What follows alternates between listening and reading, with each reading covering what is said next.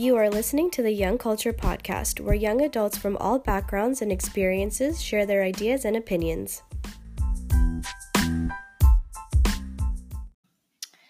Hello, Young Culture. Thank you for listening in. I'm so excited today. I have a new guest coming in, and her name is Simi. You want to say hey? Hello, everyone. Awesome. Do you want to give us a little bit about yourself before we go into it and get into it? Yeah, my short snippet of a Tinder profile here. There we go. I finished school, so currently full-time. I'm working the 9 to 5 grind. How's that going? It goes. I think it's an adjustment on its own, but I'm definitely really grateful for the people that I work for. Right. So I'm working in a tech company. Again, the typical millennial lifestyle here. And outside of work, I guess mostly I just kind of chilling out with friends, seeing what I want to do. I'm trying really hard to find outlets to express creativity, essentially. Podcast. That's why I'm here. And then kind of venturing off and seeing where I want to put my voice and what I want to do, give to the world or to the community, That's awesome. Yeah. If you could pinpoint a cause right now that you're super passionate about, where would you go with that? I guess the cause and what we'll be talking about anyways right now would just be focusing on cancer within our community. Yeah. So not just patients that are diagnosed with it, but the entire family itself. Right. Because it's not just one person that's diagnosed with cancer, it's the entire family. Yep, that's so true. I think people don't always take that into factor. Yeah, no, definitely. And I think just starting that conversation or a dialogue would be really helpful instead of just kind of dusting it away or not talking about it. Yes, I love that. So how does cancer personally relate to you? So for me personally, my younger brother was diagnosed with a rare form of tissue cancer. Okay. So it's a mouthful, so bear with me here. Okay. Rhabdomyosarcoma. Rhabdomyosarcoma. Yeah. Yum. So at the time when he was diagnosed with it, he was 3. Basically, it was a rare tissue cancer that started in your soft organs and would just spread through your entire body. And how old were you at that time? So when I want to say so if Harmon was 3, 4, 5, I was 6. Yeah, I was 6 and he was 3. Okay. So honestly, wrapping my head around it as a little child was really weird because you assume that your sibling is just sick. Some medication, how it goes. Even how my parents told me probably wasn't the best way to go. How did they tell you? Well, okay, so the way it started was my brother was really sensitive to bright lights in the morning. He had headaches and stuff like that. Okay. So my grandma, my BB at the time, was just very wary, he's waking up and he's crying a lot more. Yeah. My father would give us massages after baths and so forth. Right. Yeah. And basically there was a hard lump in his stomach. And it would shift from right to left every so often. Yeah. So on a whim, my dad actually took my brother to the doctors. And it was an intern coming in. So it was a really eager young person. And he pretty much diagnosed it as a weird, he's I don't think something's right here. You're going to go downstairs to the pediatrician. We'll run some tests and see how it goes. Right. Within the span of 4 hours, they pretty much diagnosed the cancer and was okay, we're going to fly you out to Children's Hospital. Wow. So in that day, it was everything had just flipped entirely. Right. No one took me out of school. I walked home and I was chilling out, watching some Power Rangers. So you remember that day pretty clearly? I remember vividly because I remember that the vibe in my household was really weird and I wasn't really sure what was going on. My mom was moving around frantically. My dad wasn't home. My BBG wouldn't really talk to me, but there was this tension. No one talked about it though, right? And then when my mom did, she took me in the car and she was like, Beta, I'm going to drive you to the hospital. I'm what's going on, right? And she's like, Harmon's really sick. And I'm well, just give him some medication or something like that. Yeah. And then she's like, no, it's gonna take a while. This isn't the typical cold, right? And I was well, what do you mean? And she's like, she didn't even use the word cancer. It was just tiptoeing, right? Yeah, it was she used every other word in the book before I understood it. And the thing is, when a doctor used the word cancer, as a little 6-year-old, what does that mean? Yeah. What does that look like? Right. And when I actually went up to the hospital and I remember the walk and I went to the oncology department, on the left-hand side, went to the door and he was just wrapped up in wires and he was asleep. And from what I remembered him 6 hours ago before I went to school and when I saw him at the end of the day, it was a complete shift. Right. And that was our life for the past 4 years after that. He was in intensive chemotherapy and radiology just to kind of shrink it down so they could remove it. So I guess for people out there who aren't really experienced with cancer, if you could give a general context of how the whole scope of like treatment and like the general. Yeah. So basically, like the first little bit is the scoping. So like you figure out what kind it is and how aggressive it is and what stage it's in, right? Yeah. And then from my understanding, it comes like a game plan, right? You need to know what you want at the end of the day, and that's obvious to take it out of the body, right? Right. So that comes with like how big is it, how much radiation or chemotherapy this person needs, to be treatable, right? Yeah. For you to go in to do surgery. They had to do a first initial scope, like a surgery. So they went in and then kind of figured out like how big it was, how thick it was, how fast it's growing. And that's really rough for a little kid to begin with, right? Of course. So, and after that, first surgery, they kind of just aggressively was like, we need to pump as many drugs in this child to like make sure we can shrink the tumor. And that's assuming that drug or that amount of drug is being receptive in the body, right? So it was really hard. I think it stripped him of his immune system entirely. So like a common cold could be really bad for him. Right. Like, so basic things as a sibling, like wrestling or getting in fights or like, you know, like aggressive movement was always a no-no. And then, for like a young kid. Yeah. It sucks for him too because he didn't live like a child, right? And then on top of that, it was like this just tone where he didn't really let me act like a child because he couldn't at the same time. Yeah, they like level out the level out the playing field, right? Yeah. And my parents on top of that. So my dad used to work full time and my mom did as well, just the immigrant hustle, right? Back in that day, we needed both parents to work. My dad just was basically like a stay-at-home dad, but in the hospital essentially. Yeah. And so you didn't get that experience. No. Yeah. So I think as much as everyone focused on the younger brother and what was going on, inevitably you look at it and you're like, as a sibling or the other child, you don't really fit into anyone's schedule. Right? Yes, because you're all good. Like, there's nothing to worry about here, so let's just put our focus on what needs to be handled. Yeah. And at the time, like, it's totally fair. But honestly, I look back as a child and I hated, like, I was so jealous and I was angry and aggressive and I didn't know how to tell anyone. Like, no one in my school knew. I didn't tell anyone. Because we, like, I don't know about you, but, like, just, like, Asian context, like you're not told to be like, okay, I'm feeling sad, like what do I do about it? It's kind of like, okay, just there's other things to worry about. Like, you know, like don't cry because it's not that like or you know, like other people don't need to know your family business. Yes. It's like, why would you want other people to know about it? And you're like, well, like who am I gonna talk to? Myself? Like, and so at that time I think it was little resources of knowing who you could talk to and how to talk. Right. My own mother was like too busy doing everything. I understand, like working like as hard as she did, and then going to the hospital, going back and forth. Like there was no breathing point for her. But honestly, like there were moments where I remember just feeling so alone because I just didn't know how to go about it. Yeah. Right. And that even in the 4-year window and even after cancer, so when he was in remission and everything's okay. Oh, context, like he's good. Okay, I'm like waiting to ask you. Like, you look at my brother and you wouldn't even know he was sick. Right, Like an active, normal human being. I love that. Okay, good. He's good. It's just like that window, even now, as a family, we don't really talk about it. Wow. I haven't had a conversation with my brother about cancer. Really? We've done like, you know, events. We go to relays. We go to Camp Good Times. There's other things like, you know, people conversations. But him and I have not sat down and talked about it. Really? And my mom too. My dad never. And my mom. This theme keeps coming up a lot. Like when everyone talks. Like I mean the typical, you know, the whole like hyper masculine like expectations on Indian men where you got to be tough, right? And you can't talk about those feelings. You can't show your feelings. And I'm sure for my father, seeing his only son like that for 4 years must be traumatic. And he was there with him in the sidelines. Like he stayed with my brother the most. Right. And it's been 15 years after the fact, and I don't think my father has ever mentioned anything about it. And you know the crazy thing is, I feel like if you open that door, it's a bad door. It's just things are just gonna come rushing out. Because then they're like, oh, Simi, tu aang galan lagata hun gal hogi hun kyun kar diya, right? You want to translate? Sorry. Basically, it's like. That's awesome. The conversation has happened. Like the incident has happened. So why are we talking about it? Why talk about the past when we're in the future? And I get it. I do. But at the same time, you're like, so we're just not going to talk about this traumatic event that's happened. And like, I'm complaining about it. At least I'm here on this platform talking about it right now today. But my father and my mother have not talked about it to anyone else. That's so interesting because like just in my head, something like cancer, like that's a big bomb to drop on a family. And so like to just have it flying under the radar emotionally, like that's crazy. I have a question. I'm assuming when all this was happening, like you had a resource workers or like a social worker or something, like was there any like counseling that was suggested or like any of that? Yeah, I think so, but mind you, at that time, like English was really hard for my parents too. Okay, so there's a barrier too with that. Yeah, so it's not like they had like other Punjabi speaking individuals to like kind of bring that.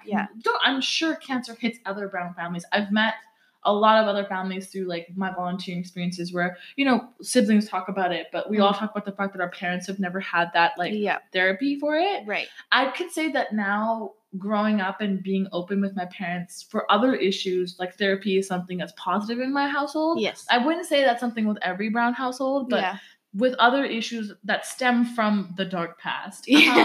Essentially, they look to their work and their environment to get counseling. And even for my mom, I think once my school found out what was going on in my elementary school, they had a counselor come in and talk to me about it. But it was like a white lady talking to me about my feelings. Like at the time you're 6 and 7, you're still like thinking in Punjabi most of the time. Totally. And you're looking to your parents for I feel like it's just more confusing when they drop what they believe in and then you're being told what you're supposed to believe in. And then it's just like... And I understand like both ways therapy is like it's a universal language. But when it's from different cultural groups, it's like you don't know how we all process information. You need that, at least that relatability factor in the service that's being provided. And it's not me saying like white people make me uncomfortable. No, no, we're not saying that. No. But what I'm saying is, at the end of the day, it comes down to the fact that like how a community processes like really painful events and how we process that deep negative emotion definitely varies from group to group. Yes. And not having that language or not having that familiarity with the other person and it's a stranger, then you feel like you have to explain to them. Right. Versus them understanding you. Yes. And like at that point in your struggle, you're like, just I can't. Like And it's like other families don't talk about it. My brother had like another child like with him who had similar to what he had, and they were pretty much up neck to neck with everything. Unfortunately, he passed away. So that family, you would think that my parents would connect with them, but it's like they talked about everything else other than cancer.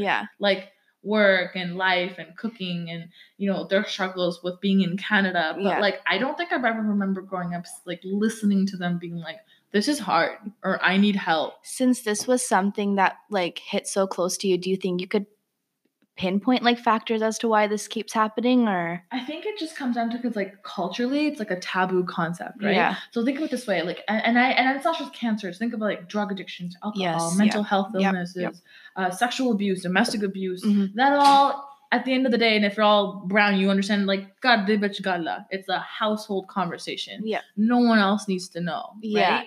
And it's like I remember some auntie that came in to visit my brother and was like, oh, you guys are still young. You can always have another child if like Harmon passes away. Or gosh. Like this other lady was just like, oh, he's cancer. Like when he grows up, like how is he going to get married? Like they think of it as a lifelong disease. And they're thinking like negatively and the worst case scenario. Instead of just like seeing how we can just adjust to what's happening, right? Like how do we be supportive? And I think it's a brown people thing where like you throw a compliment and then a backhanded comment to compensate for it. But in hard conversations like that, I'm like, you know, you need to be on a human level and think like, if this was my child, how would I want to be talked to? Oh, totally. But then that conversation goes like, do you know how to talk to other people when it comes to really hard things? It's assuming that you and we have a privilege where we went to school and different people to talk to. And that's not hounding on our parents. They understand where it comes from.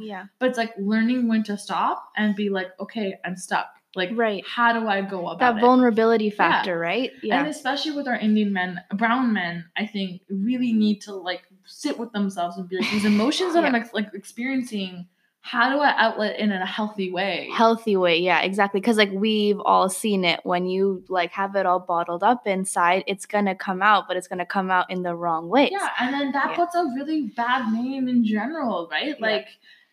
Not every brown guy is going to go to Carmen Royale and hit it up and just kind of like get drunk and think about it. And, you know, unfortunately with my father, like he looked to alcohol for a way to comfort in those 4 years.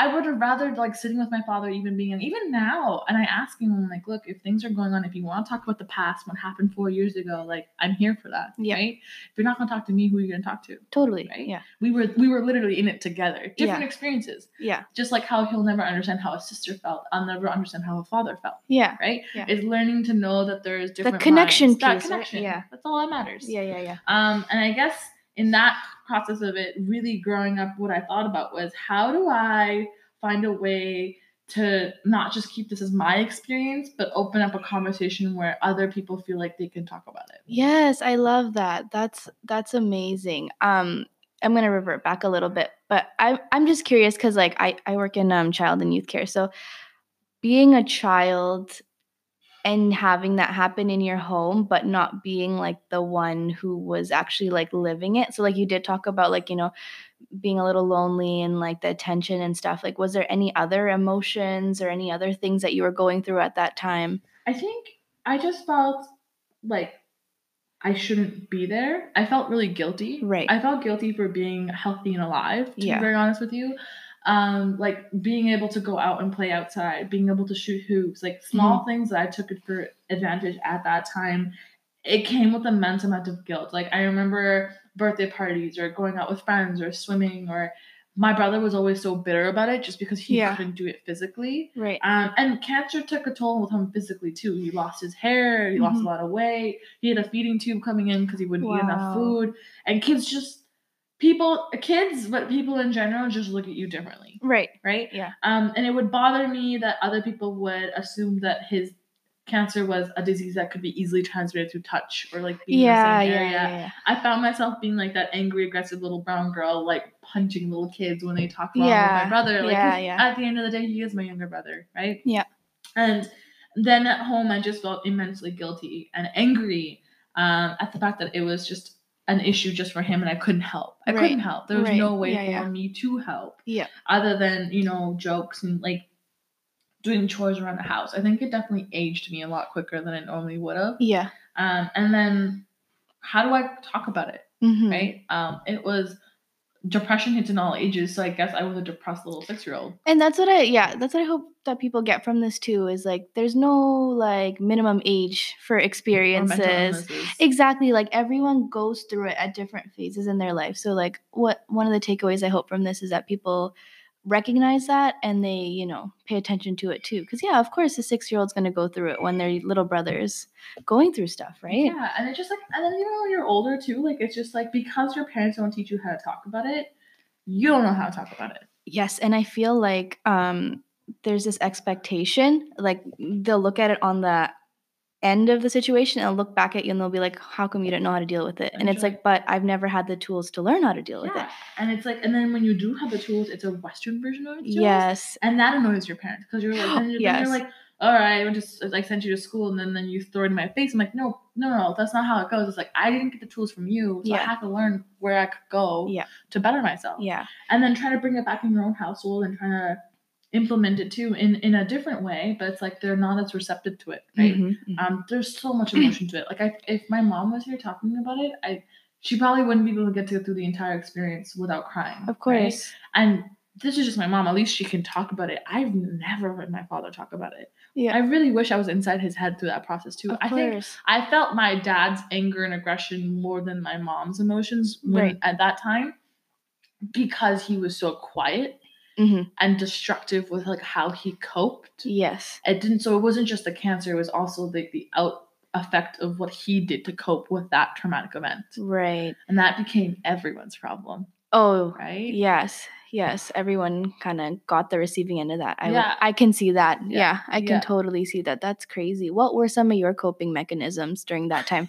Honestly, I can't like put a pinpoint on it. I would say basketball was one of it. That's when I started getting into sports. Oh, nice. That's good. And I think like people that like eventually my class did find out, and the very few people kids are interesting because they could either be assholes when they're younger or like really supportive. It's true. And the people, and I got both of it. Yeah. I did get both of it. But the kids that my friends that did stick out, they would like come over and drop off food, or some of the neighborhood parents would come pick me up and drop me off from school, or to swim practice, or my counselor ended up calling my mom, and my mom put me in swimming lessons because one of the field trips, like I remember this was like such a vivid day, but I couldn't swim and I felt like I was drowning in the water, and all these other kids were like swimming and doing cool things.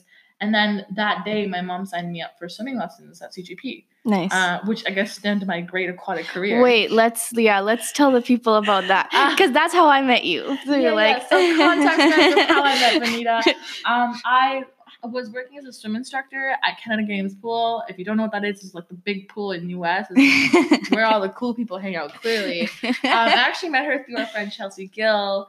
And she's like this charismatic human being. Obviously, the two brown girls would get together pretty quick. Yeah. So that's how I met Vanita, was through Chelsea, and my career through aquatics. There you go. So lifeguarding did get a great lifelong.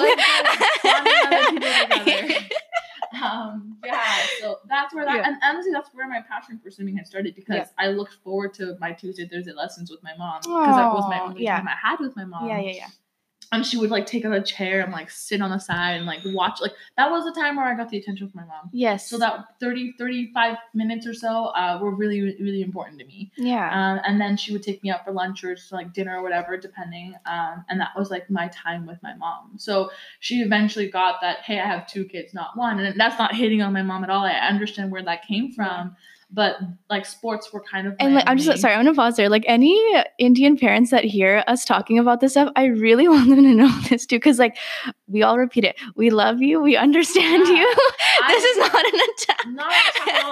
The fact that my parents left Punjab and came here and made a life for my brother and I, and the fact that life through my parents, because the thing is, this cancer, like this mutated gene, was just a rare one. They traced back on both my parents' side, and no one in 30 generations had it. So he was just a fluke of nature. It could have been my brother, and it could have been myself. Yeah.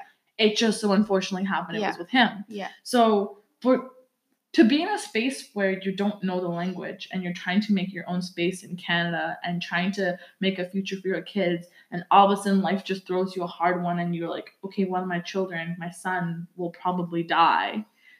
It's tough. And I have immense respect for both my parents in all ways. So yeah, Mom, if you're listening to this, because you're like social media savvy, at no point do I ever want you to feel like you did me wrong. I am proud of the person I've come because I'm proud of my parents. Oh my gosh, you made me cry. It's true. and like I am here because of them. The fact that I'm even talking in this podcast and I have the privilege to talk about it is because my parents let me. Right.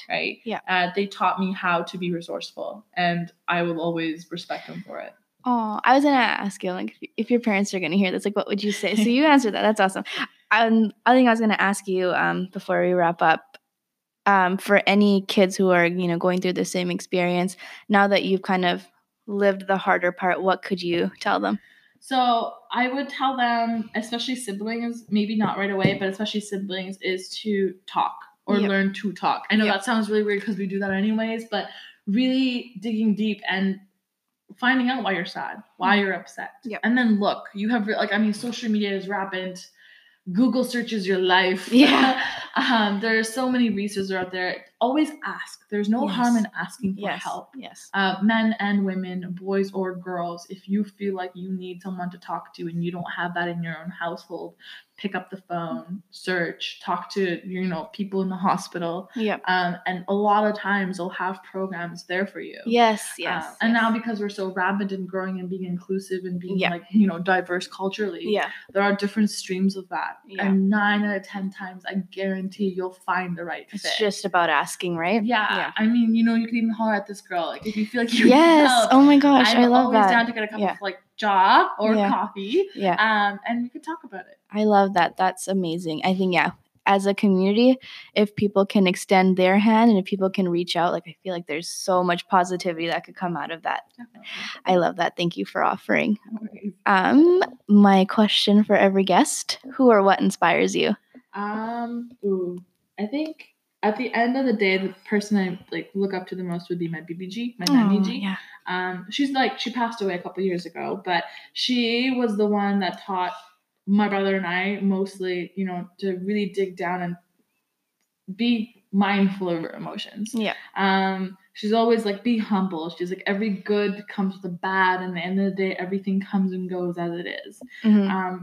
Don't ever overthink or too much of your ego, because things can always be taken away from you. Yes. Materialistic objects, right? Yeah. And she's like, live your life authentically, because at the end of the day, it's not for me, it's not for your parents, it's not the right or wrong way. Yes. Not happy, but what makes you content. Yeah. Right? I like that. Growing up, I was privileged enough, like having this very tiny, old, knowledgeable, spiritual person. And I feel like she was my connection to my community, as well as to religion because of her.